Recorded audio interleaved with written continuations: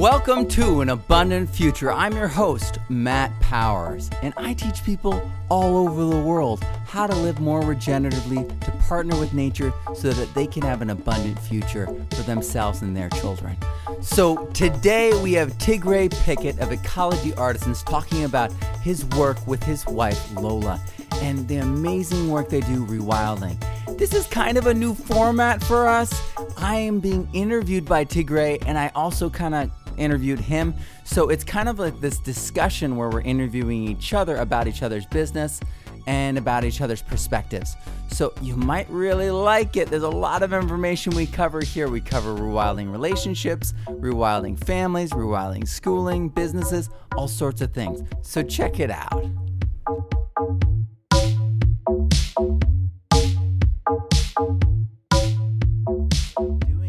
Instead of that negative climate change story, I'm telling what we should be telling, which is how awesome we could make the Earth. The Earth can be unbelievable. The complexity of possibility is mind-boggling once you crack that lid. The problem is no one is cracking that lid where anyone can see it in our society in the grand scheme. In the mainstream, no one's really like Western culture, and they might be doing it in China because we've done so much. I mean, 500,000 square kilometers being rewilded is insane. He's referring to Dennis Liu's work in the steppes of. And so that started off as 35,000 square kilometers, turned into 15, and then turned into 35. But his work was only that documenting that 35. And the World Bank, America companies, and China partnership was that. But what happened was every other province was like, what are you guys doing over there? It's amazing. And so what they did was they literally changed Chinese law so that if it's at 20% or above, it has to be trees. It has to be vegetated. There can be never any grazing on it. And then suddenly you've got landscapes everywhere, cleaning the air, tying together erosion. The Los Plateau is not providing the silt that the Yellow River, named Yellow for the silt, which is the reason that their eyelids go straight down and don't have that flap. It was a 10,000-year-old problem that they literally adapted to physically. We'd go blind because of our eyelids in their area. They've adapted so that they won't go blind from that. We'd have to pull a Burning Man, show up as Burning Man attire to get by to live there. Yeah, we'd have to have our covering of the guy. Yeah. But, I grew up ski racing, so I don't mind raccoon eyes. It's fun. But we have examples right now in the world right now of people who thought they were going to starve and their children were going to starve, and who now wear suits as they work in their fields, and they're standing up straight, and they exude hope. We are like a few years away from an explosion of our culture, an explosion of what's possible, and an explosion of nature around us. We just have to get to realizing what's possible because we don't collectively realize. And that's all it is. So we don't collectively realize a lot, and I think that's partially due to the atomization that culture wants to do, where we pit each other against each other and kind of the more competition versus cooperation mindset in a lot of ways. Do you agree? Do you feel like that's kind of the thing that's holding us back? That's school. That's training. And why are there so many divorces? Why did I have a practice marriage? And why did my wife have a practice marriage? There's a direct correlation.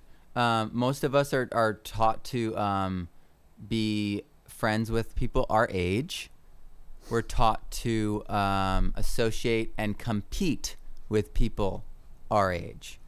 So suddenly the convention of being able to marry someone younger or older gets kind of smushed. Not totally smushed. People do it all the time. It just especially as you age. Right, because you get let go of that schooling, that you don't remember school as much. But they force you in a lot of ways to associate, and I mean they literally force you to associate with your peers. And then the ABC thing, right? They have the A group, the B group, the C group. They track you. You're only in that A group. So, the people of that modality teaching that school, maybe they're, a certain demographic, and that appeals to that demographic. And so they excel. And then people not of that demographic struggle because they're learning the demographic as they're learning the lesson. And so suddenly you have these, you set things up so you create classes. You set things up so that within those classes, you're creating competition between sexes, especially when you set things up like English class separate from history. If you combine the two, suddenly the boys would be interested in English. For real though, it's like the smart guys are like all about history. Smart girls are amazing in English, even if they hate it. Yeah. So there's so much interplay where we could push those into different areas besides just logical intelligence and verbal intelligence. I mean, there's 7 other intelligences that we know of. So we've smushed how you can express yourself, who you can express yourself to, and then we've made you guys fight over grades and belittled each other and we've created all this mess on purpose because we believe that story of survival of the fittest, when we now know that the hierarchy within our ecosystems doesn't work the way we think it does, because you could have a microbe, which is a lower order being, that gets really messed up, genetically modified or something, and then the soil cycle could be screwed up for nitrogen, and then suddenly you're messing with protein, and then suddenly herbivores, and then carnivores, and everything else in between gets shocked, and then you could destroy an entire ecosystem that way. Hopefully it was on an island. Please don't spread those things. But people are doing these kinds of things for real, and they're experimenting. And just like the equivalent of what I just said, without genetically modifying intentionally, is unintentionally, which is all the nuclear waste, the nuclear tests we did, because we're genetically modifying things when we do that. So we're radiating everything, and different genes in those pools and those water and those islands going crazy, or in Nevada. But the end all be all is that we need to partner with nature in a way that's productive, in a way that honors nature, in a way that allows us to be normal, and bring it into our society in a way that's normal. And because if we can't all have that definition of it being mainstream, we're not going to be able to make the big changes that we need to, like pulling all the high school kids out to go work in the national forest every other month. We had 2 to 3 weeks in camping with those kids. They'd learn a lot of skills. They'd change the social order would completely radically change. It would be super bonding. They'd be the closest generation we've had ever in America, because they'd be all working together. They'd be healing the land together. They'd be preventing forest fires. They'd be restoring biodiversity. We need to sell the mainstream a story of hope, something that can go on the Today Show, and then people can go, wow, I want to do that tomorrow, and then start doing it. And that sounds awful to some people. People are like, oh, I hate that. And I'm like, that's rapping. People got upset at me the other day because I used the word should. And I'm like, oh, I shouldn't use the word should, you're saying. And they're like, don't should on me. Yeah. Oh no, Matt, you can't do that. And I'm like, wait, you mean I shouldn't? So it's like these words are just wrappings for different things. We have to get to the basic patterns and address the basic pattern. We need to honor each other's freedom, and liberty, but at the same time, be free to speak and express ourselves. Yeah, and don't be a grammar Nazi or a word monger. And I catch myself too, because a lot of the work that we end up doing is avoiding putting an undue pressure on people to be something that they may not be ready to be, or the version of themselves that is within them, but due to whatever circumstances, traumas, experiences, it's being held back. And to throw, I think where the shoulding on someone, where it becomes a negative, is when you are giving it so that they feel like, oh, I should be doing this. I should be a better person. I should be a better parent. And then, then guilt comes in and it corrodes and you feel shittier. And that's why I was an alcoholic. I was an alcoholic really because of guilt. I felt like I just felt bad about myself and felt I was bad and couldn't stop drinking, so I felt bad about that. And so the vicious cycle. Yeah, and so when I was trying to stop and couldn't stop, and it was really like a panic situation, I was like, when you realize you're powerless, that's a panic situation. This is the reason I became a Latter-day Saint. I went to a meeting and they said, well, it's just unhealthy. You're not a bad person. And I was like, what? And I was like, I'm not bad? And they're like, no, whoever told you that? And the thing with guilt, and they were like, and that's only just a nudge to get you into forgiving yourself and just becoming what you're supposed to be. Because if you feel bad, that means you wanted to do something. Well, just go do it.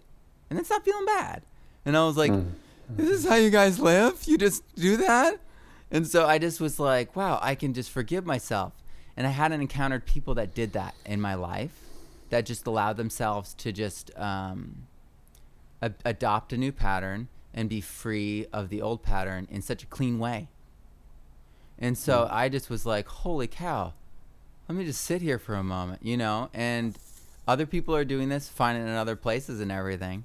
But it's just that recognition, right, of our power and of our being able to say that we can. Because it's us saying it. In my classroom, that was the biggest thing, is I never could force anyone to do anything. And I told them that. And they were like, wait, you mean you're not going to, give me detention and do that? And I'm like, dude, if you go crazy and do something like hurt someone, that's out of my hands. Of course you got, in trouble. Yeah. And it's like, but, if you just don't want to write, that's on you. I mean, you're not going to gain anything, though. We're asking you to write about your dreams right now. What do you want to do? And they're like, write. It's going to help me. I want to do this. And I'm like, yeah. And they're like, I want to write. This is weird. And I'm like, I'm just here. I'm just here, I'm just a vessel for you, brother.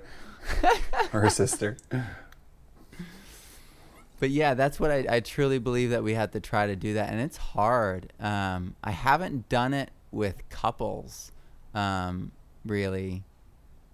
I work really well with individuals, probably because I was taught one-on-one.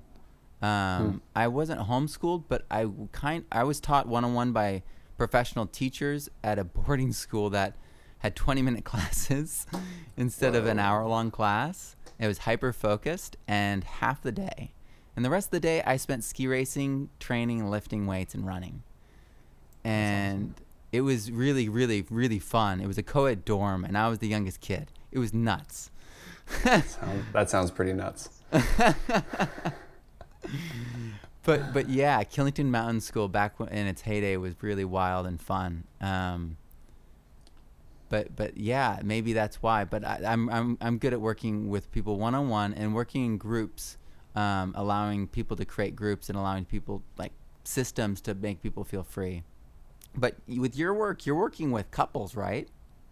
Yeah, we work across a pretty wide spectrum. We do a lot of one-on-one work because it's that safer kind of, you're more secure to start expressing and peeling back the layers and being seen, which is always a tough experience for people.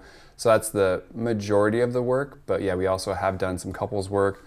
We actually did Heat, Pray, Love, which was about how do you actually create your own romanticism about yourself so that you are then available to prey upon, in the sense of pray, as in capturing your love in an authentic sense, and then the love aspect of actually keeping it alive and aflame and lit as you go through the various cycles of romanticism and exiting the honeymoon effect. Although some people like Bruce Lipton claim that if you find the right partner, you can actually maintain a honeymoon effect much easier.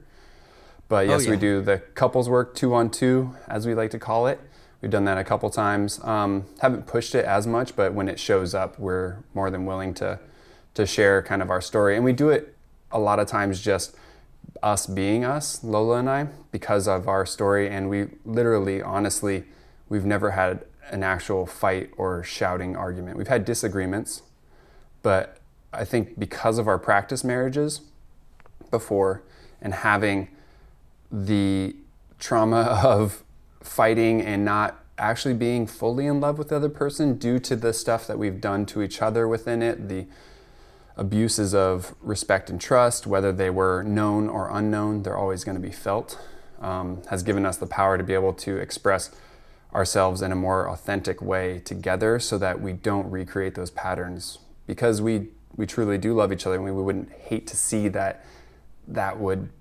I just would feel horrible. And I've already felt horrible when I was so anal about which rag in the kitchen she was supposed to use to clean down the counter. I was like, no, that one's for hands and for like dry clean stuff.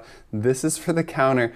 And I had been, I think, harping on various other small things because I had just gotten back from being on my own. So I was fully in charge of myself, fully in charge of what I did. And I'm sitting here being like, no, this is the best way to do it. There's no other way to skin this cat.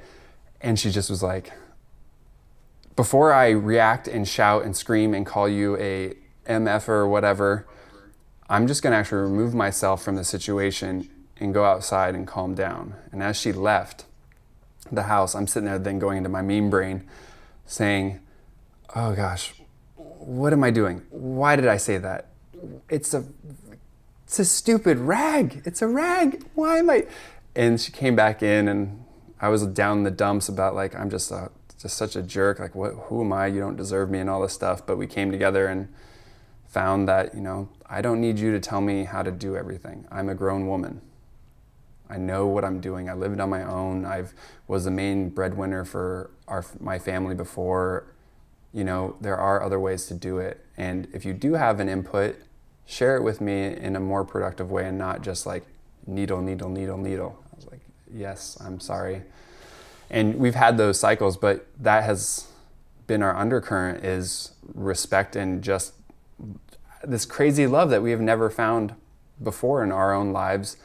Yet we do feel that it's something that other people can tap into. And then people's work like Bruce Lipton helped confirm that in a lot of ways. So we do that work, and then we also do group work, mentorship work, where we actually have either online courses, much like the one that you're just launched today. Congratulations. And that one was Tribal Attraction. And we've done other ones like the Heat, Pray, Love. She's done her other ones. She has a women's group mentorship called Earth Keepers Council, which we're actually going to be opening up to a co-ed, so both sexes mentorship in this next year. And it's going to be even longer because we found that the way we hold space in these places really creates a sense of safety for people to unwind and dive really deep, which in a lot of ways I wish this wasn't needed. I wish we didn't have to be spending our energy on these things, but it is the condition that we're in. And it's what we've found time and time again helps pull people up so that they can be their beacons of light in their communities. And like we were talking about before we started recording, how we're all touching these very small pools and puddles of humans. But as we touch those pools, they usually lead to rivers, which then connect us to greater bodies of humans. And I think that's what we're on the cusp of. So between all that, we also do retreats as well, where we take people who are interested in medicine work, like ayahuasca or wachuma, which is San Pedro, or even psilocybin work in Mexico, Oaxaca, to engage with these entheogens because they are a fast track to a lot of healing, or at least tapping into the undercurrent of what has been kind of dictating and shooting on you internally or holding you back. I always saw that as like a loosening and an instant objectifier so that you could see outside your moment and when you come back, you're like, oh, well, this is all here waiting for me. Hello. And so, and the same sort of thing happens when, you go for that trip abroad, you come back with an accent, and then there's all this other stuff that people put on you, and you come back and you're like, huh, oh yeah, this person, I forgot you exist, that specifically happened to me. So I found permaculture through The Barefoot Architect. Okay. And it's by Johan van Legen. If you haven't found it, I highly recommend grabbing the book. You'll absolutely adore it. And he originally wrote it in Spanish for peasant Mexicans, and it was called Arquitecto Descalzo, which means the shoeless architect. You know, you have no shoes, barefoot. And it was simple drawings, line drawings. He was an architect from Belgium, I believe, and simple phrases, like not long paragraphs. It was just literally like, take the bamboo, peel it, or whatever the treatment was. Do this, do that, you have a house, you have a community. It was basically permaculture. So reading that, trip into the word permaculture, I'm like, I've got to be doing more with my hands and tapping into nature, because I feel really distant from her being a web designer and a graphic designer. My practice wife at the time, who's half Chilean, she's like, I'm going to go after I graduate to South America. You can come along, but what are you going to do? Because she was going to tap into her Chilean roots. And I was like, that's cool, that's awesome. And she point blankly asked me, like, you can come, but you have to have a purpose. I was like, I have to have a purpose. I feel like I've never actually had anyone ask me my intention or my purpose before. And I went to Princeton, and I, was a good student in high school, was a champion swimmer, like all these things. And I was like, I know I've made decisions to be these people, but I never like felt it so viscerally as something I need to look at. I was like, okay. So I thought about it, and I was like, I'm gonna go study on organic farms and WWOOF and find out what intentional community looks like and behaves like.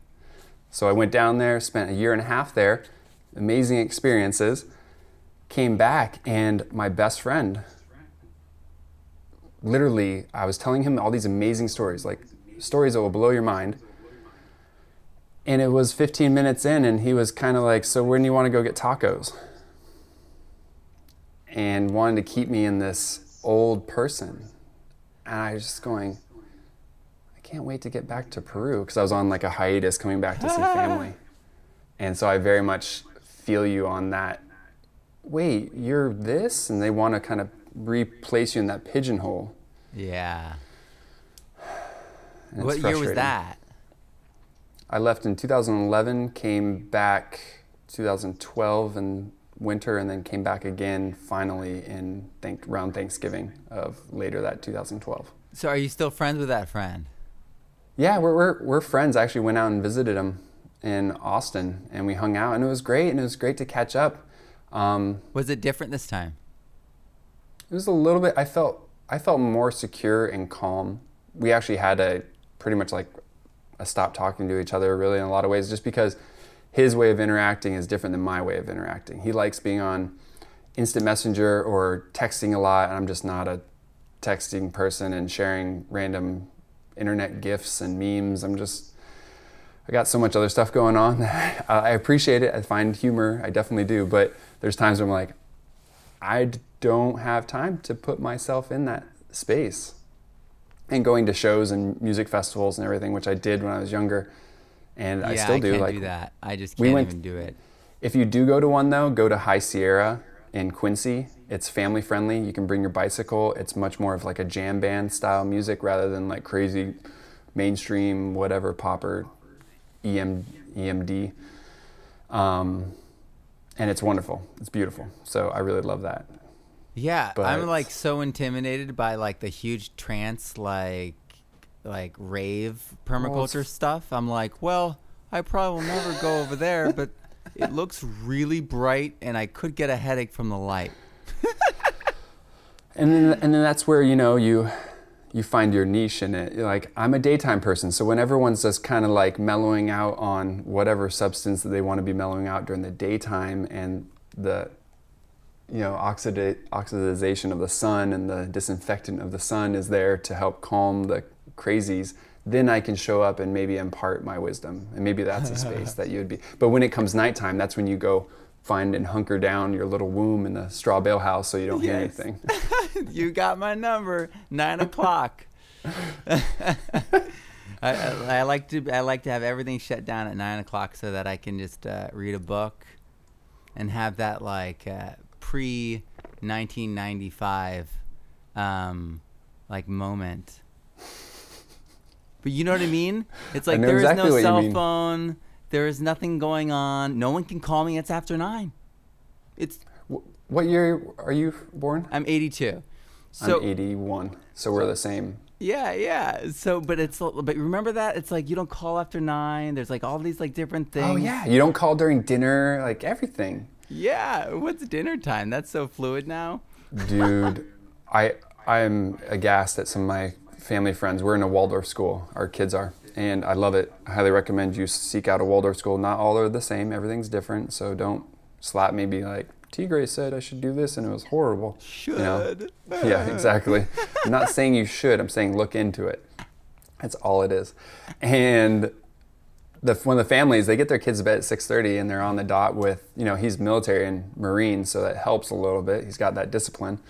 But our family, like, what was we just doing last night? We did a mishmash of daughter wanted cereal, son was fine with his mac and cheese because we're just getting through our last box because I'm done with doing that. I'm just so tired of doing it, but he likes it. It's Annie's, so I wipe away the fact that hopefully it's organic and there's no phthalates in the dry powder like there are in Kraft. Anyway.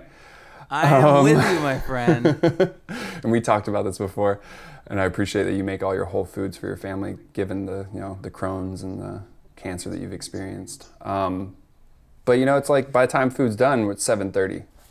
It's like, okay.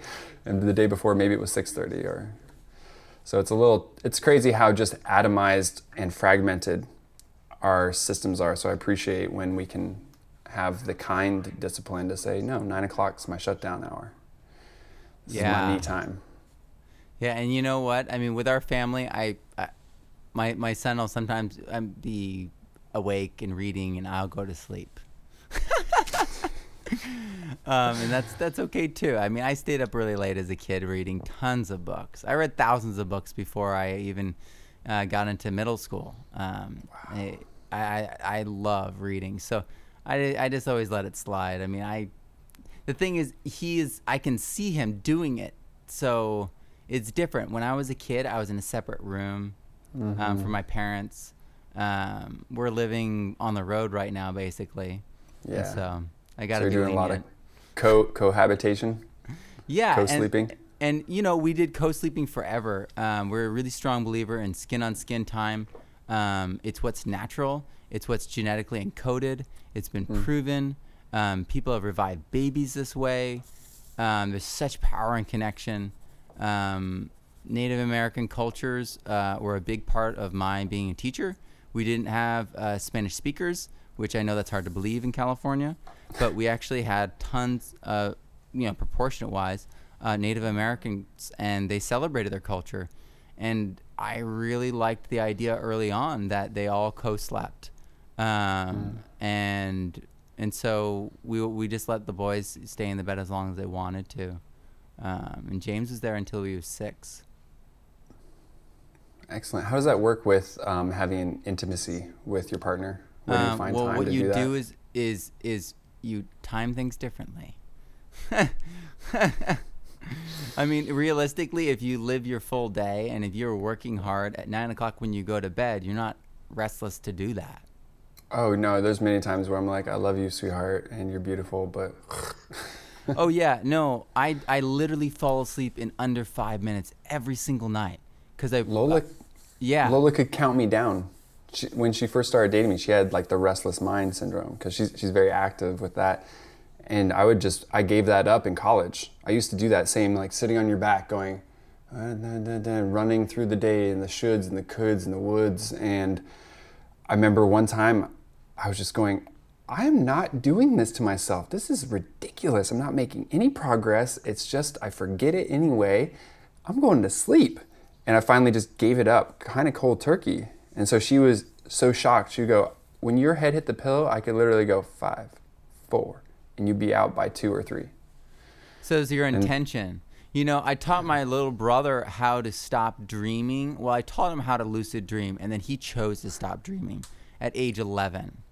Wow. It was like super crazy, but it's intention. It's all about intention. He had nightmares regularly. It was in the middle of my parents' divorce, and he was like 11 when it happened. Transition phase for him and a huge, transition phase on top of that with the family.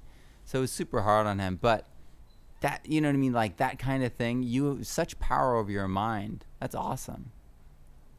Yeah, not always, but for that one, I just I didn't like it. I just always felt it felt like a waste of my precious time to be getting some rest. Circling back to heat, pray, love, I totally agree with this concept, and I just want to reinforce it, that we have to love ourselves first to love other people. Otherwise, we're using other people's love as like redemption for ourselves, and it creates this like addiction to them almost. And it's a super negative form of love. Or and it's like, you might recognize it. Do you love me? Like those kinds of things, like scarcity models around love. It's like, love is here. Love is always here, right? You can't have scarcity. It's like, are you exuding that love? Are you showing love? Are you... Yeah, so yeah, we have to start with ourselves, and I mean, I think it's a lot easier for men, for the most part. I might be generalizing, but I'm pretty sure it's easier for men. But women really need to be in the headspace, in my experience, because, like you said, they need to love themselves in order to love other people fully, and so I mean, women are more complex in a lot of ways than men that I know. They're very much experience. More. No, I don't want to upset any men, but like it's just there needs to be that recognition and honor of the place where these acts and rituals and openings of ourself, exist. Their settings or contexts. They're not just physicality, though. Those memes online really boil it down to physicality, don't they? If your prostate needs to be healthy, you must be doing this many times a week. And it's like, no, well, you just take the sacred and just turn it into a number, You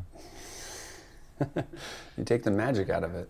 Yeah. You take and I like what you were saying about and I totally 100% agree about the loving yourself and, really healing yourself if you have traumas and coming to a place of the forgiveness, the stuff that you came to with your alcoholism and that work.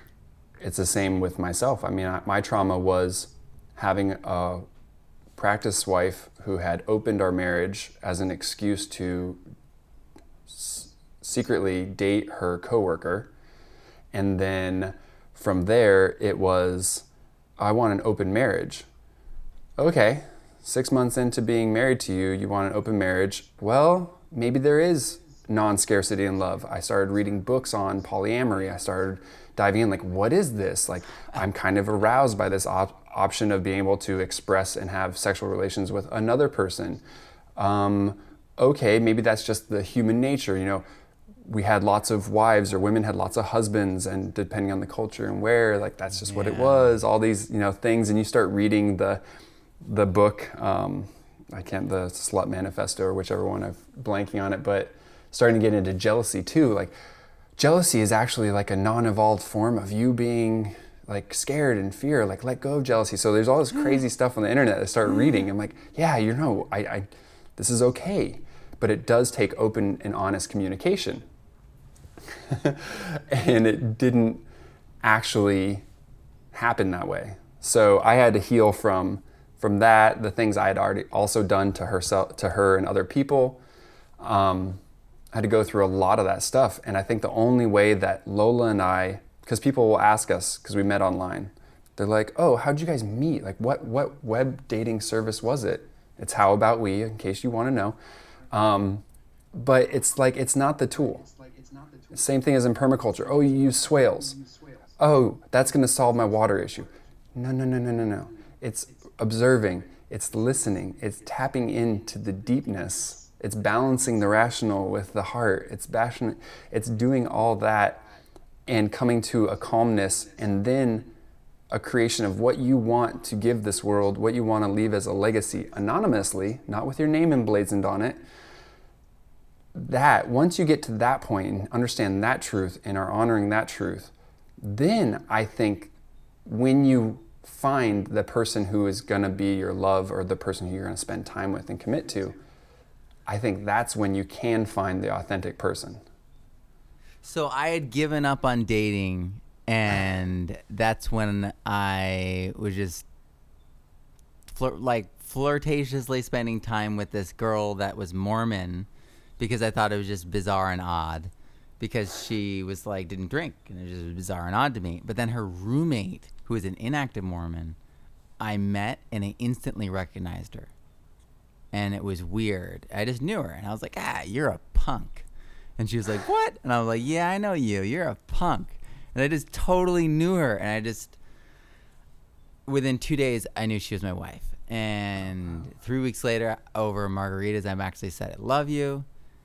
So embarrassed. It was like, I was 23. You don't say those kind of things at 23, right? Not in New York City, right?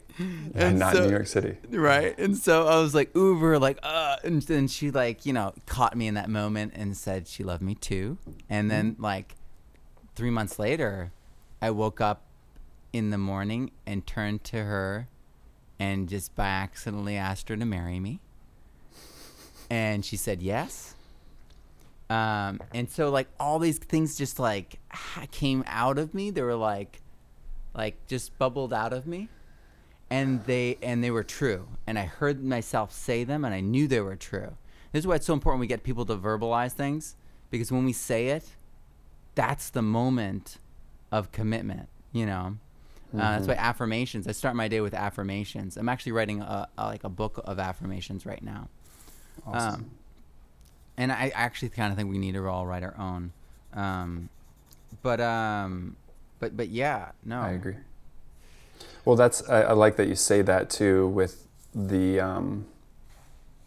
verbalizing. I had a divine aperture moment in May 13th of 2013, which adds up to 13, which is the number of wholeness. 12 tribes of Israel form one to create one. There's 12 disciples of Jesus, plus Jesus is 13. There's 12 months make up a year, yada, yada, yada.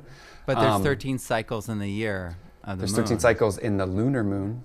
So yeah, but that's the end and the culmination. So it depends on how you want to structure it. Right.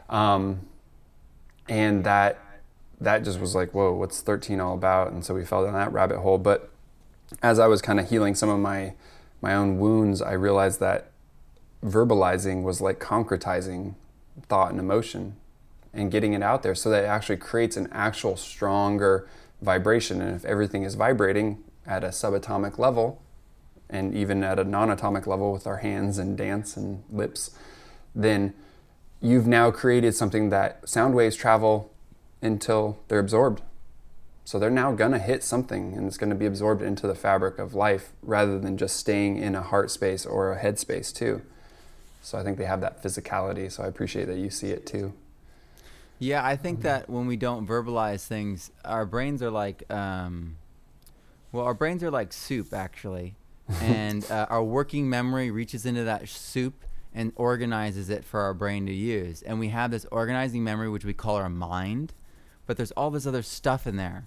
And we don't realize it until we have something really bad happen, and how did that person do that? And it's like superhuman strength, or that person's compassionate side coming out. They're like, that guy was a jerk. That's incredible. All these different things come out in those moments, and I just think that we just need to reach that modality. Mm-hmm.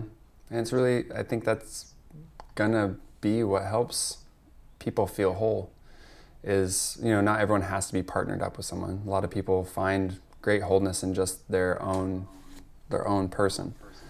But those of us who are seeking that type of connection, I always encourage people to, and Lola does too with her work with our clients, is really look at, have we gotten to the foundation, the stable foundation of who you are, so that when you get rejected or something odd happens, it's not so destabilizing.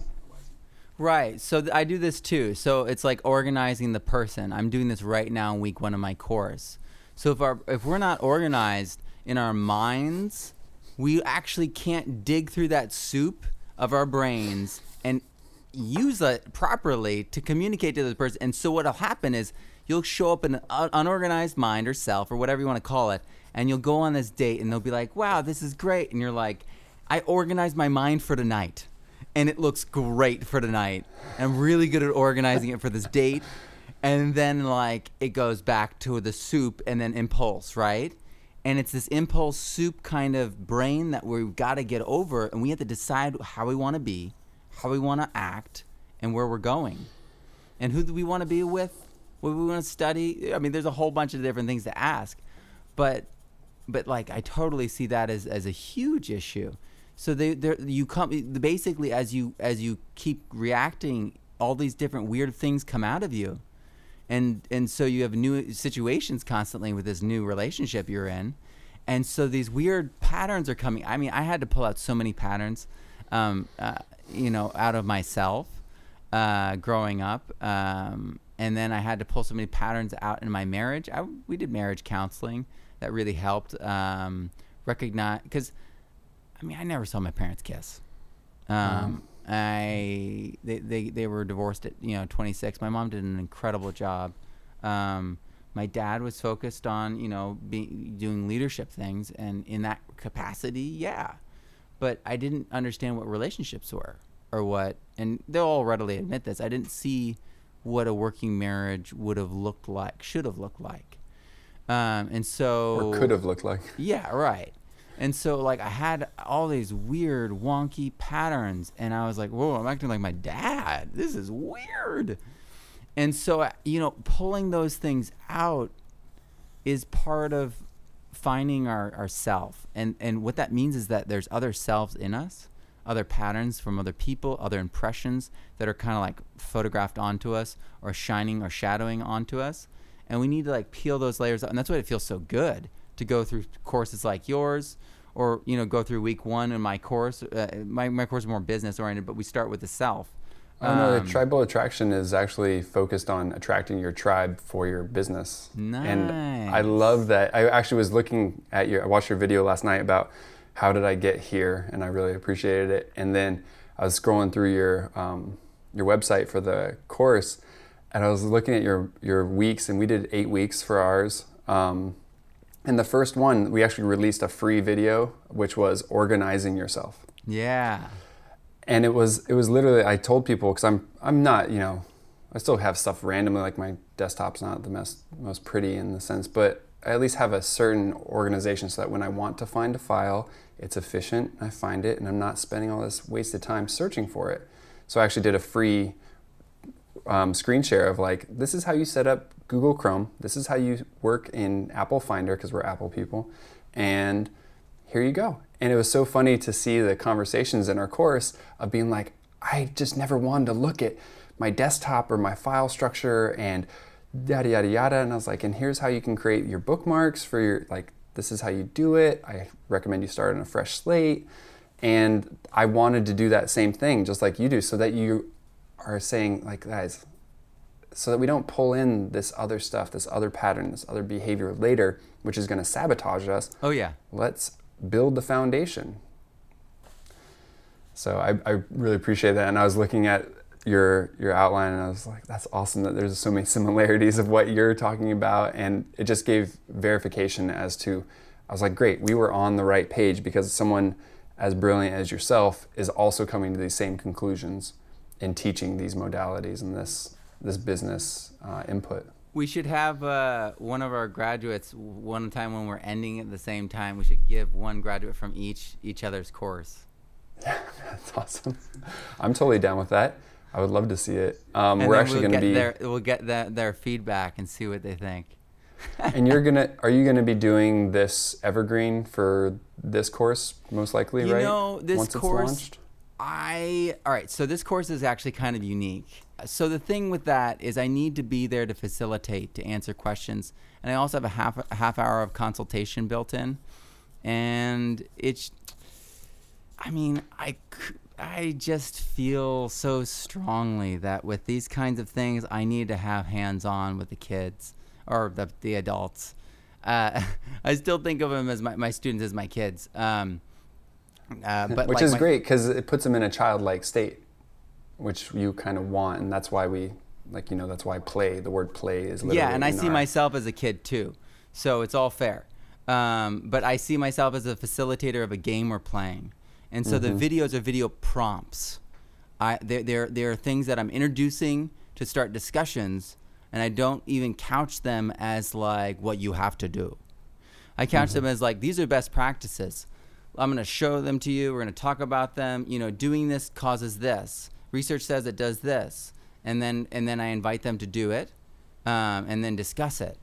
And then that becomes them owning it when they're like, oh, I'm doing this with goats, and this is what's going on, and I'm amazed that this is what I'm coming to, and then the person who's doing bananas is like, well, I'm doing this with bananas and using holistic management, and it's causing this to happen. And so we just got to get people to internalize it by doing that. So I really feel strongly that I got to be there. I might actually take permaculture gardening off Evergreen every once in a while and do it myself, just so that I can have my hands. Yeah, because the reality is that people have so many questions just based upon semantics, and or climate semantics is probably a really good one too. So people are like, but wait, I'm in San Diego too, and my site's not like that at all. And so it just becomes this thing where everyone wants it to just match what they're doing, and no one wants to go to the principles. And I kind of have to ride with them through the breakers and go, no, that won't get you there. No, that's not going to get you there either. And so they're like, holy cow, you got to swim? And I'm like, you got to swim. And they're like, okay, I got to realize, dig deep, hold all the principles in my head at the same time and look at it through them all so you see all the colors in the painting. Because that's what's going on is people can't hold all the principles or all the lenses in their head at the same time because they want the swale. They want, where do I put the swale? As Javin said in Rex last week. It's the same thing. People want the quick answer. They want to instantly understand what you're saying. They want you to say it in their language. And I don't mean their specific language. I mean their modality of the English language. So you got to wade through it with them. And so that's what I'm doing right now. And part of it is I know it's going to make me better, and I'm going to be calibrating, going through those dozens and dozens of different perspectives, and I'll be always going back and redoing because this is what I do with live courses. I redo them. Yeah. Because I just did it. It'd be fun. The thing so the way we structured it is we have a membership platform. We're WordPress based, and we did it live too. We actually created the course content as we ran the course. Did that once? Twice. Yeah, it's stressful, right?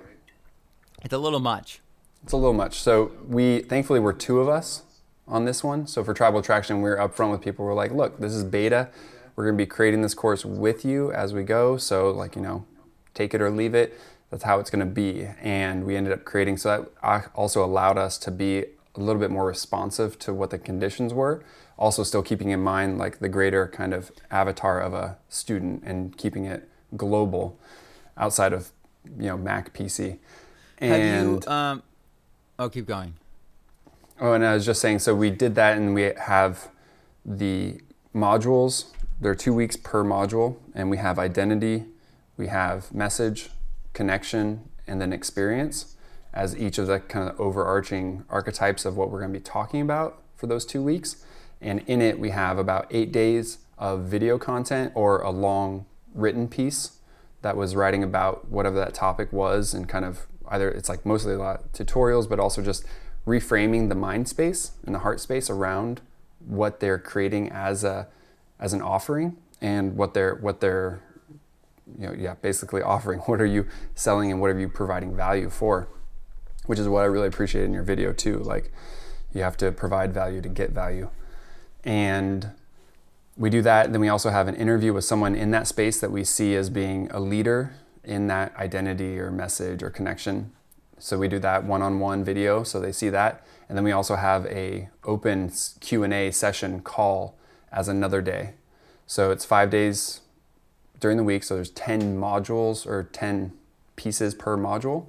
Wow. And oh yeah, it's crazy. It's definitely worth what we charge for it. And then we're answering questions in the comments. We invite people to share with us links to their mood boards or their vision, their Canva creations, their logo designs, whatever, and then we provide feedback on it. And it's evergreen in the sense of you're a lifetime member. So once you sign up for the course, you get access to all the future improvements to the course too. Jumping back to kind of more of our questions, I would like to go back to kind of, we've already talked about it a little bit in the sense of finding yourself and building your foundation, but what have you found to be kind of the keys to finding your own wholeness and creating an authentic happiness for yourself? Well, the ability, well, first of all, knowing who I am. I'm a third-born boy, and so I was drawn to music because I got attention. And so, like, understanding what gives me value, and then aligning my life with things that actually help other people while doing that. So, like, I loved being on stage. I loved performance. I love music. I still love music. It's a little bit more personal now, and I do it in all my videos. All the music and all that stuff's me. But but it's a very personal thing, and it's mostly something I do with my sons. And I'm setting up to have my son. He's an amazing piano player. He can play guitar and play drums. So I'm just really kind of focused on him with that. But I realized early on that I was a person that loved to share, to be heard. But at the same time, I felt hollowed out by being a musician because it was so empty. It was like, yeah, you got heard, and it wasn't your song. So you got heard, but it wasn't your voice. It wasn't what you were doing. And I wrote an album, and it was more like therapy than it was like commercial. And yeah, one of the songs was kind of popular, but I just couldn't keep going as a musician because it was this environment of taking and me, and it wasn't nourishing to my soul. And my family centers me, and my wife is a very, very strong personality, and she really balances out a lot of my strong personality. And we're very different, but we're an amazing team. And a lot of people see me up front doing a lot of things, but I'm discussing most of it with my wife, and a lot of my best ideas are tweaked or come from her. And like we call it team brain.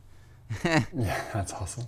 And so for me, what centers me really helps is my routine, taking care of my mind, my body, my spirituality, reading things that nourish and center me, keeping me away from guilt and ego. Service to others is in quieting my irritation, my frustration, releasing all that, meditation. Those kinds of things really give me the peace I need so that I can feel whole. I think those things are kind of clearing the way. But the way I felt whole was using permaculture to help people in a way that I know is actually going to help them, in a way that I know is not like, it's not my story. It is the story of them.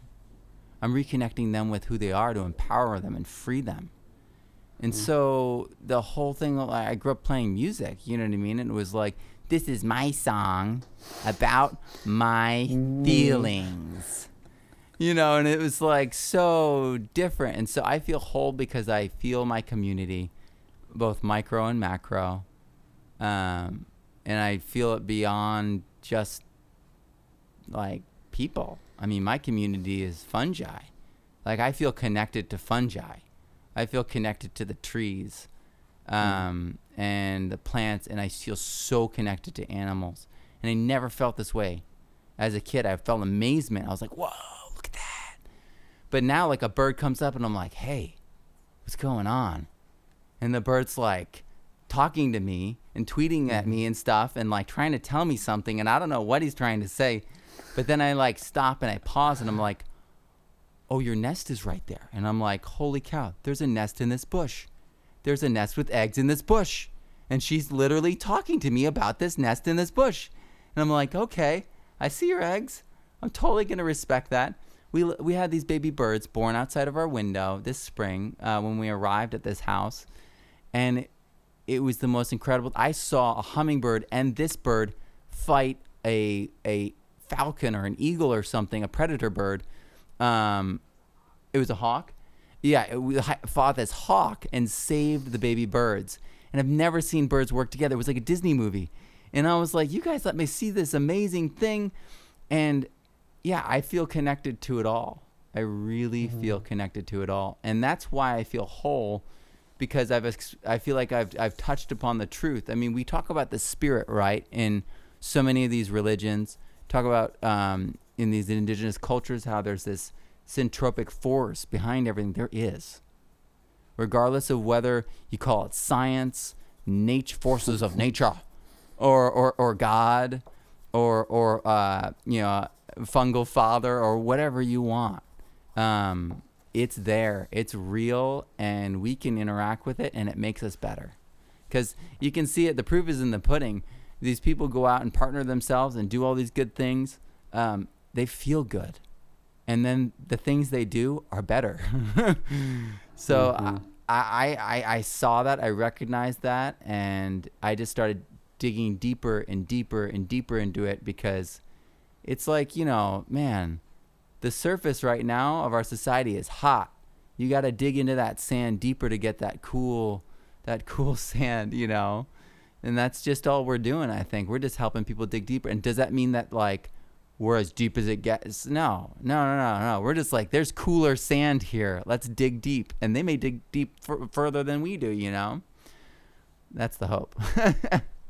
Yeah, and that's definitely our hope too, is, we're constantly learning. Lola and I will look at each other and laugh. We're like, there we are, just like this whole house buying process that's now in its 7th month almost, of trying to get this land that literally has spoken to us, and we've squatted on it in certain aspects, and I've fixed the pond from bursting its dam because it wasn't built right, and all these things I've done as a non-owner. I'm literally trespassing, helping this land not unravel further. I'm weeding it and doing all those things, and that balance too, not trying to put so much value in it so that it goes outside of our ability to own it. And to be connected to it has been really helpful, but we're always in that learning stage. And there's no way, you can't know it all. There's nothing to know it all. And why should you know it all? Which is part of the issue I have with reductionism and rationalism, is a sense of, if we take the watch all the way apart, we'll finally understand how it all works. Never mind that we've taken it all apart. Yeah. And are we going to put it back together with the same magic and mastery that the artist who put it together in the first place did? And I would much rather just know that there's stuff that we don't need to know. And well, it's what genetics are right now. I mean, we keep, every couple of years, we keep reproving that we don't know enough to be genetically modifying things. There's mechanisms at work here that seem spiritual. I mean, they're talking about the fact that there's a molecule or something in between the world and our reaction to it. It's like our body's reacting to our perception, which means that our perception is controlling our genes, which means that we're not our genes, we're our perception. And we can control our perception, which means, holy cow, we can control our genes with our minds, which seems crazy. Crazy to Yeah, but that's just the beginning. I mean, because that opens up the whole thing, and it's like, well, and then you have, fungi where they're like, there's 6 nuclei. It's fluidly choosing between the nuclei. Where's the brain? How do we classify that? You can't classify that in science. It's not anthropomorphic enough to say like, oh, there's the nervous system. Oh, there's the digestive system. Oh, but it even goes beyond that. Like, there's nothing like that we have in nature where there's multiple nuclei. It doesn't make any sense. There's no current explanation for what is going on. There's guesses for like way the Spitzenkorper works, which is this exploding tip to the hyphae, which is super cool because it's like, that's why it breaks concrete apart, right? Because the point of the hyphae is explosive. It's so much force. It can lift like a truck, like a Mack truck. But at the same time, it's contained in the tip. How is that happening? And they don't understand. They don't understand. There's theories that there's bioelectrical things going on, which is super cool because it can instantaneously change the position of the presence. The Spitzenkorper can change sides, so the presence of the hyphae can change to any place in the hyphae. Wow. Yeah, it's totally crazy because that's like we're talking about teleporting. That would be the teleporting of the consciousness within the body. Which is almost like, in effect, like the 1-inch punch power of Bruce Lee or something along those lines, where you're taking this manifestation, this real focusing, and then explosive elsewhere. Yeah, that's cool. I like Bruce Lee. Bruce Lee is excellent. I've really appreciated a lot of the videos I've re-seen recently of him talking about consciousness and humanism, or humanhood. I like to refer to, I have a blog post that's still in the ways of writing, because I don't know if I've really fully wrapped myself to it, but saying that, we have boyhood, childhood, womanhood, manhood. Why don't we have a humanhood? Why don't we have this final coalescing of it? Because it gets back to what you're talking about too, with the women needing to embrace a little bit more of their rational, be a little bit more in the mind, not so much in the full emotional heart in some aspects. And when you said that, I was thinking back to a lot of what we talk about and what all these spiritual practices talk about too, which is balance. And it's not that a lot of the people who are afraid when someone says smash the patriarchy, bring back divine feminine. It's not let's just replace a king with a queen. It's let's have the king and queen co-team braining it and bringing it to fruition. It's not all Lola's work here. It's both of us. It's not just yourself. It's your wife and yourself. Yeah, and there's a lot to that. I mean, societies traditionally, most of them had men having to prove themselves. And then women, didn't. And what's going on with that? Well, I think a lot of it has to do with the creative power. The fact that women have it foisted upon them, right? And men, it's really, much, it's very different. They don't have to carry the baby around. But women grow up realizing they will have to carry the baby around. They're already carrying half of it. Right, exactly. And so, like, for instance, in my religion, we believe that women don't need the priesthood because they are already partnered with the divine. And so that's a beautiful perspective. It's the men that must prove themselves to be clean, to be worthy, and that's why there's so much focus on male leadership. Though in our church we have the oldest female organization in the world. Like, I mean, there may be other ones I don't know about, but I know that in America at least it's the oldest female organization, the Relief Society, and so it's run by women. And men don't attend. But I just think that this concept that we are the helpmeet concept, where we're equals that help each other, gets lost.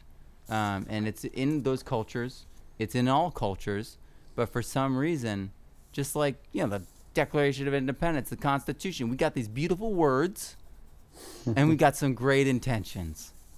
But then when it comes to practice, we see these serious failures, serious malformations of behavior and thought, and perversity of language, really.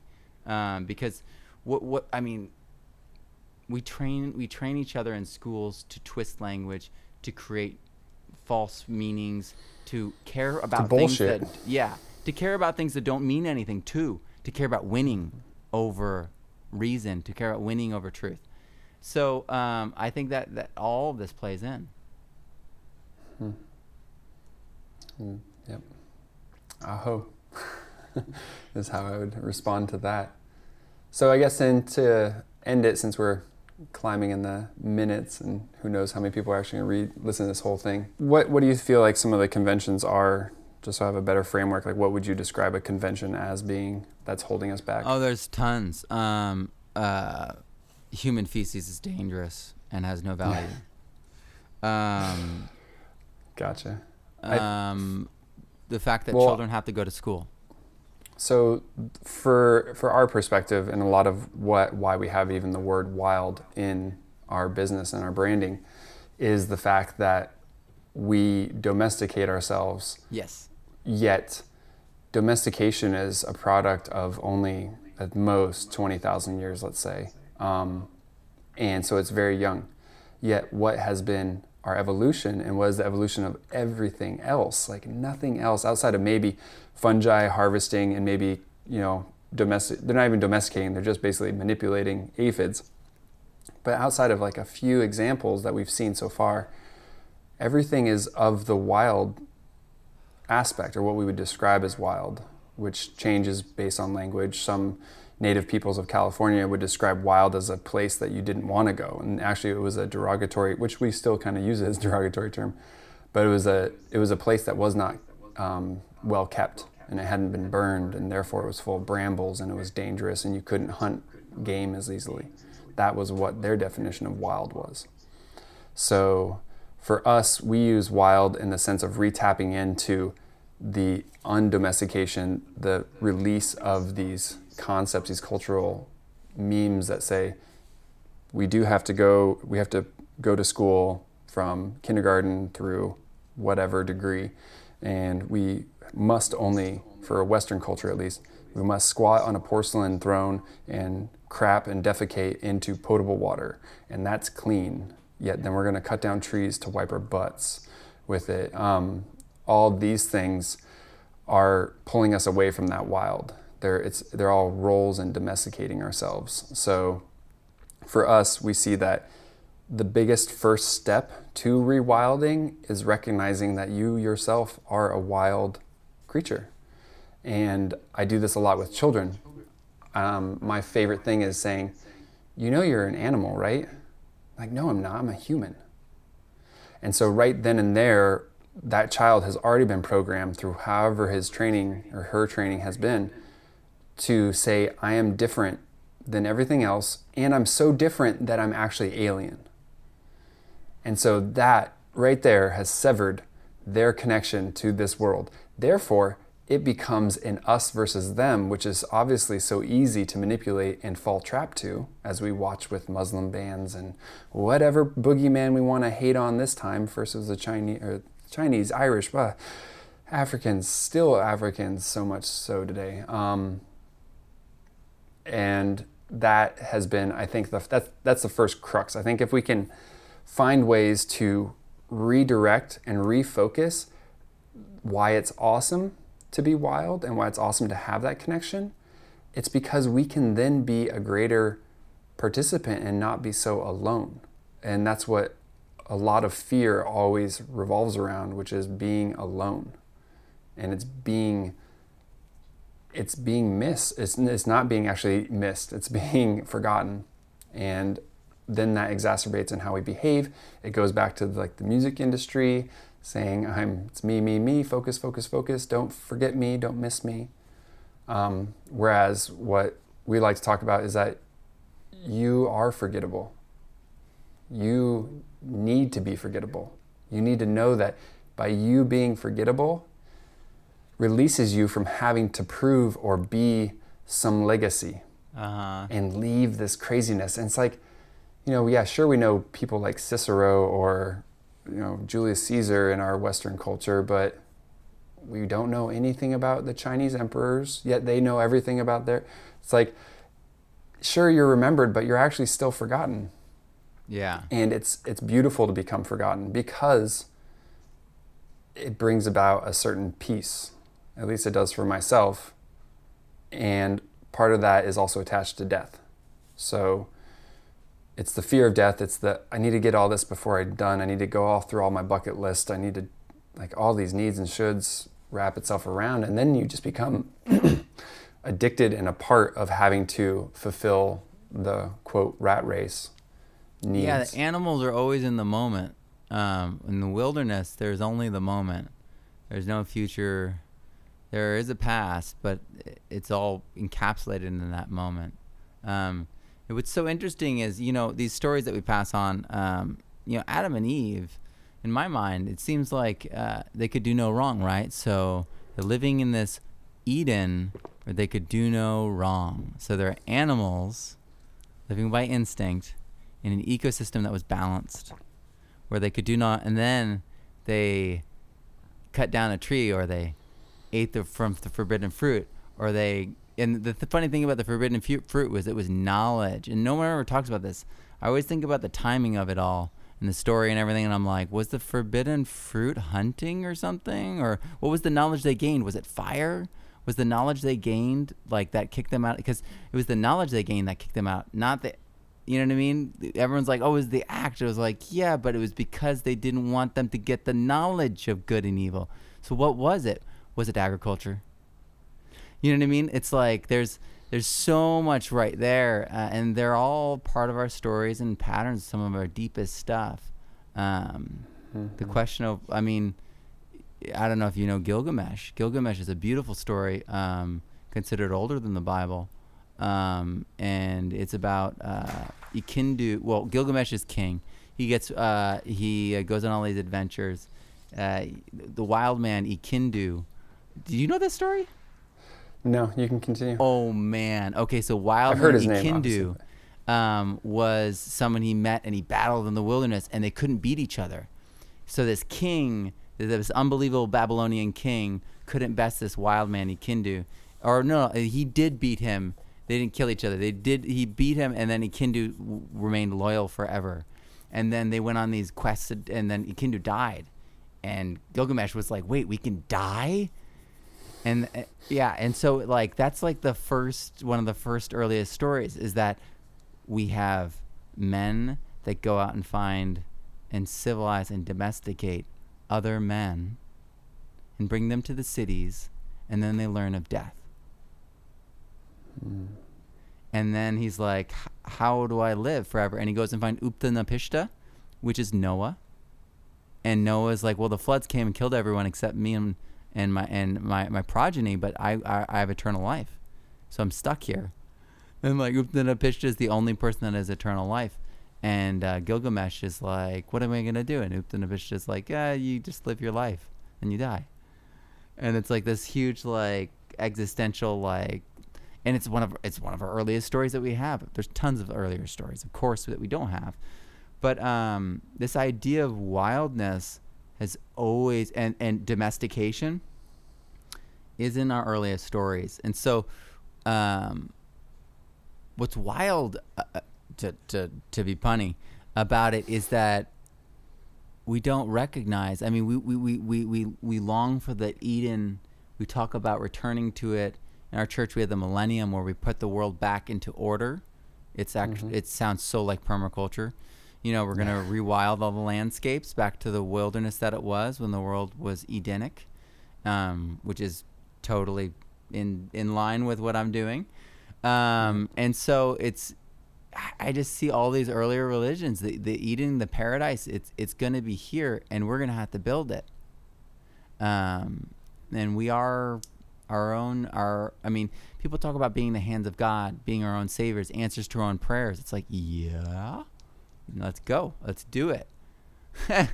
So I see all these things in a way that allows me both to like couch it in myself so it's truth, but it is also in a way that allows, and it's probably because of all my training as a teacher, but it allows me to communicate to everyone else about it too in a way that touches their modality.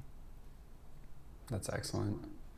Yeah, I really appreciate that you have that background in training, because I taught one year out of college, I was an apprentice or a fellow at an inner city school in Chicago, and I was an assistant teacher for high school.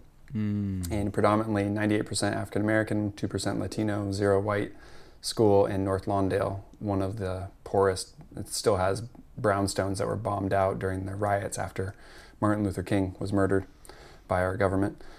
And it was really challenging and eye-opening, and I was like, I am too young to teach. I cannot be a mentor. Teaching is way more than just providing rote information. It's about being a role model. It's about being a guide.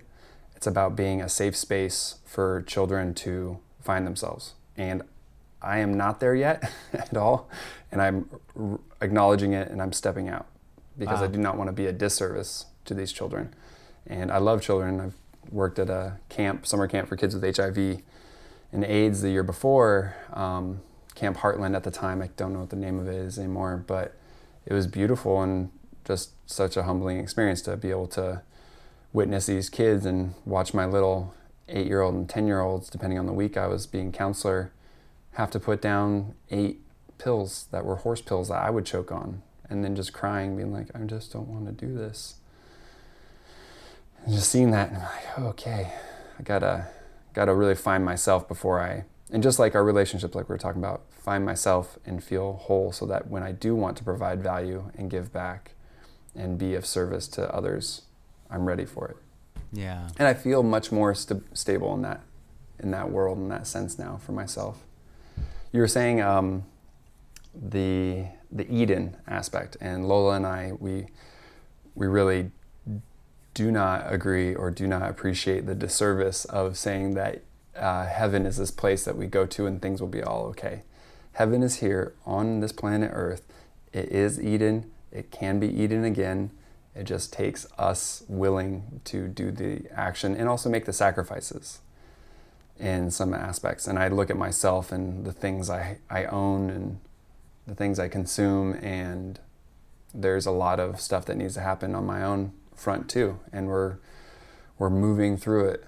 And it can't be something like those diet crazes where it's like, give up everything for this and, work really hard. And then you just flip-flop and vacillate back and forth between being obese and being sick and being obese and being sick.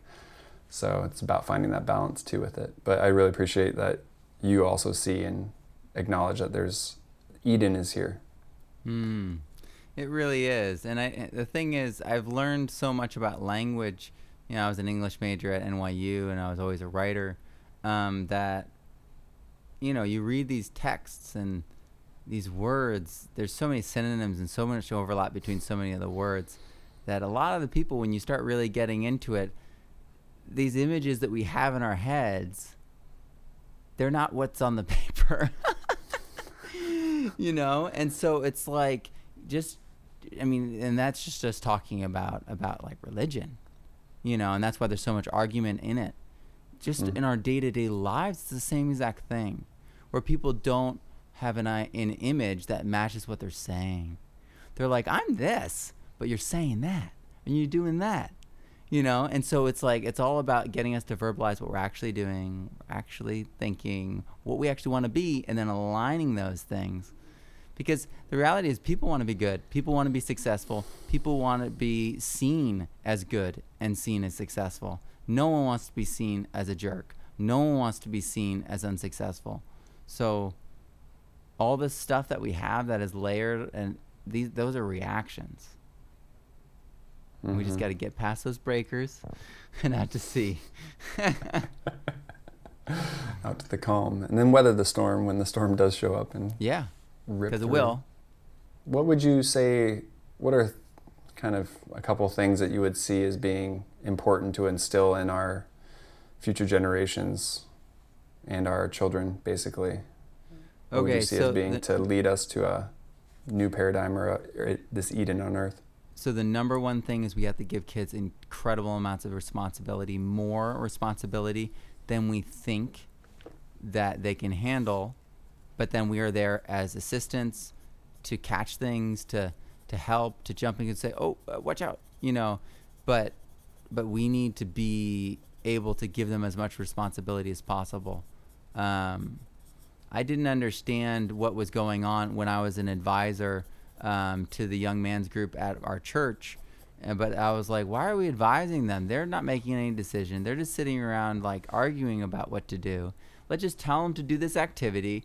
And this guy next to me was just the bishop. And I'm like, why are you an assistant? You're the bishop. You should be doing this and that. The guy's like shaking his head at me and chuckling. And he's like, how are they going to learn how to be leaders? And I was like, what? And then I started studying more and more as a teacher. And I realized, the guy who said, damn the torpedoes, full speed ahead, was 12 years old when he got his first medal of honor and distinction in the Navy. And that was because he was wounded and he took over someone else's ship. He joined the Navy when he was age 9. My great-grandfather joined the Navy when he was 11 or 12. His parents had to sign off. These individuals that we go back and look at through history, we have boy kings that were leading armies and were excellent fighters. We have so much. I mean, I'm not condoning fighting. I'm not condoning. I mean, look at Mozart. You're just showing the potential. Right, and so all these kids, I went through all this stuff with like subbing, and I saw these kids with incredible intelligence capacity being denigrated, having to read children's books because they don't know how to read, because no one ever really taught them, because no one took the time to reach them. And so it's like there's so much potential there that we just gotta empower them and free them so that they can do it. And that means we need to get them early enough before they lose their enthusiasm. So we're talking about the age of leadership and wonder, curiosity, and accomplishment. We're talking about 4th and 5th grade. We need 4th and 5th grade to be the time of little leaders. And they're doing big projects, they're growing. And the reality is, if we took all the 5th graders and taught them all how to farm, 30 to 40% of our food would be taken care of by elementary schools. I appreciated when you were saying that in the talk. So I mean, it's really, we don't understand what our kids are capable of because we've been giving them to experts at the local school to work with. Meanwhile, they're not doing anything to work with your child. They're working with the group. And that's totally different. They may take a moment to talk to your child or to give your child attention, but they're treating your child as a part of a group, and that's totally different. So leadership, teaching them so that they can be the teacher of that class, doesn't usually happen in schools. And if it does, it usually happens later. So I would say number one thing for our youth is to empower them by giving them leadership roles, and then give them real information so that they can make good decisions in those leadership roles. So, give them actual information on permaculture, give them actual information on natural building, on all the different philosophies and the different positive leaders. One of the greatest crimes, I think, is the fact that history is taught the perspective of war, crime, and I'm talking about big crimes, right? Genocide, that kind of stuff. And boundary changes and all that. I mean, we could be talking about our heroes. Anyway, but yeah, starting things off positively, leadership, real information. I totally agree with both of those things. That's one of the reasons why we chose to have both childs, now Lyra's getting out of daycare, in a Waldorf-inspired preschool and school. Because Rudolf Steiner, an amazing person who I didn't realize did as much as he did in his time. He was like an actual Renaissance man. He wants to teach the whole person, and it's again the holism, the actual, that there's not just this finite thing of, no, we're just going to dive into math. It's kind of like why you kind of got ousted from teaching, or you self-ousted yourself, been like, what do you mean I can't talk about math when I'm just the English teacher? Like, why do I have to be in this pigeonhole? And I when you said that, I was like, yes, I totally agree with that. Because then we get in that weird situation that we're currently in, that a lot of the permaculture mentors talk about, which is the siloing of information. And so there's no cross communication. There's not the fungal network to communicate across. And it's the same thing with our plant and animal species. If we cannot communicate because we've siloed ourselves so much in the human form, and also putting ourselves on a pedestal so that we're better and that everything was given to us by God to then be a beast of burden and etc., depending on which perspective you want to take on it, we lose that ability to respond faster to catastrophe. We can't hear the canary in the coal mine because we've lost the language of the canary. We can't hear the death of the trees because we've lost the communication between their rhizomes and their roots and the fungal network. And it's the same thing with our children, that if we just, give this narrow bandwidth and almost treat them as if they're not able to handle, there's certain things you don't need to engage a child with. There's certain things that they don't need to learn or experience at this moment and stage, but they can see such a bigger part of the world than we think that they can handle. And they really do. And I do this with language with my son and my daughter, but I use large words. And it's not to make them become more elite or, be a word monger or anything that's going to be kind of like make them a jerk in a way. It's more just because I know that if I can say soft, or I'm trying to think of another word that's blanking on me right now, but just using a different word to describe an instance, and then also backtrack and give them the easier word as well so that they can put the connection with it. Why not do that? Why do I have to just use fast all the time when I could say that was explosive, or it was I'm blanking on all my words right now. Instantaneous, anything like that, where I can put that new language because it's so much more colorful, and it gives them an ability to be like, oh yeah, I can use that, and expand their capacity. And it always shocks me when my child uses it in the totally correct usage in their language later. I'm like, whoa, that was 3 weeks later and you used it perfectly. And you haven't said it since then that I've noticed. Yeah, it goes in the soup. It all goes in the soup. In the soup. And that's the thing. And it's like once they have an organized self and they know themselves, they can navigate it like nothing. And it seems like magic. You're like, oh yeah, isn't that thing? People are like, wow, you got such a great memory. It's like, no, your mind is organized.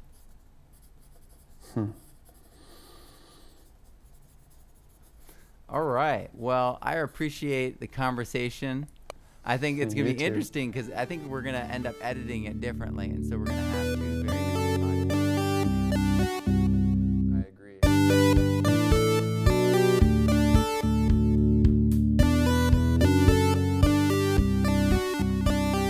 Wow, that was an incredible journey of discussion with Tigre Pickett. He is awesome. I love that guy. And you know what? He is so earnest in his striving for truth, for what would be syntropic. And I just want to salute that. And I want to salute you guys for sticking it out, for listening to this all the way through. I want to thank you for choosing to live regeneratively, for choosing to rewild, for exploring new ways of being with nature. Thank you so much for doing that. And this week, I hope that you embrace more rewilding and more regeneration in your life. All right, guys, have a wonderful week. From an abundant future, live more regenerative.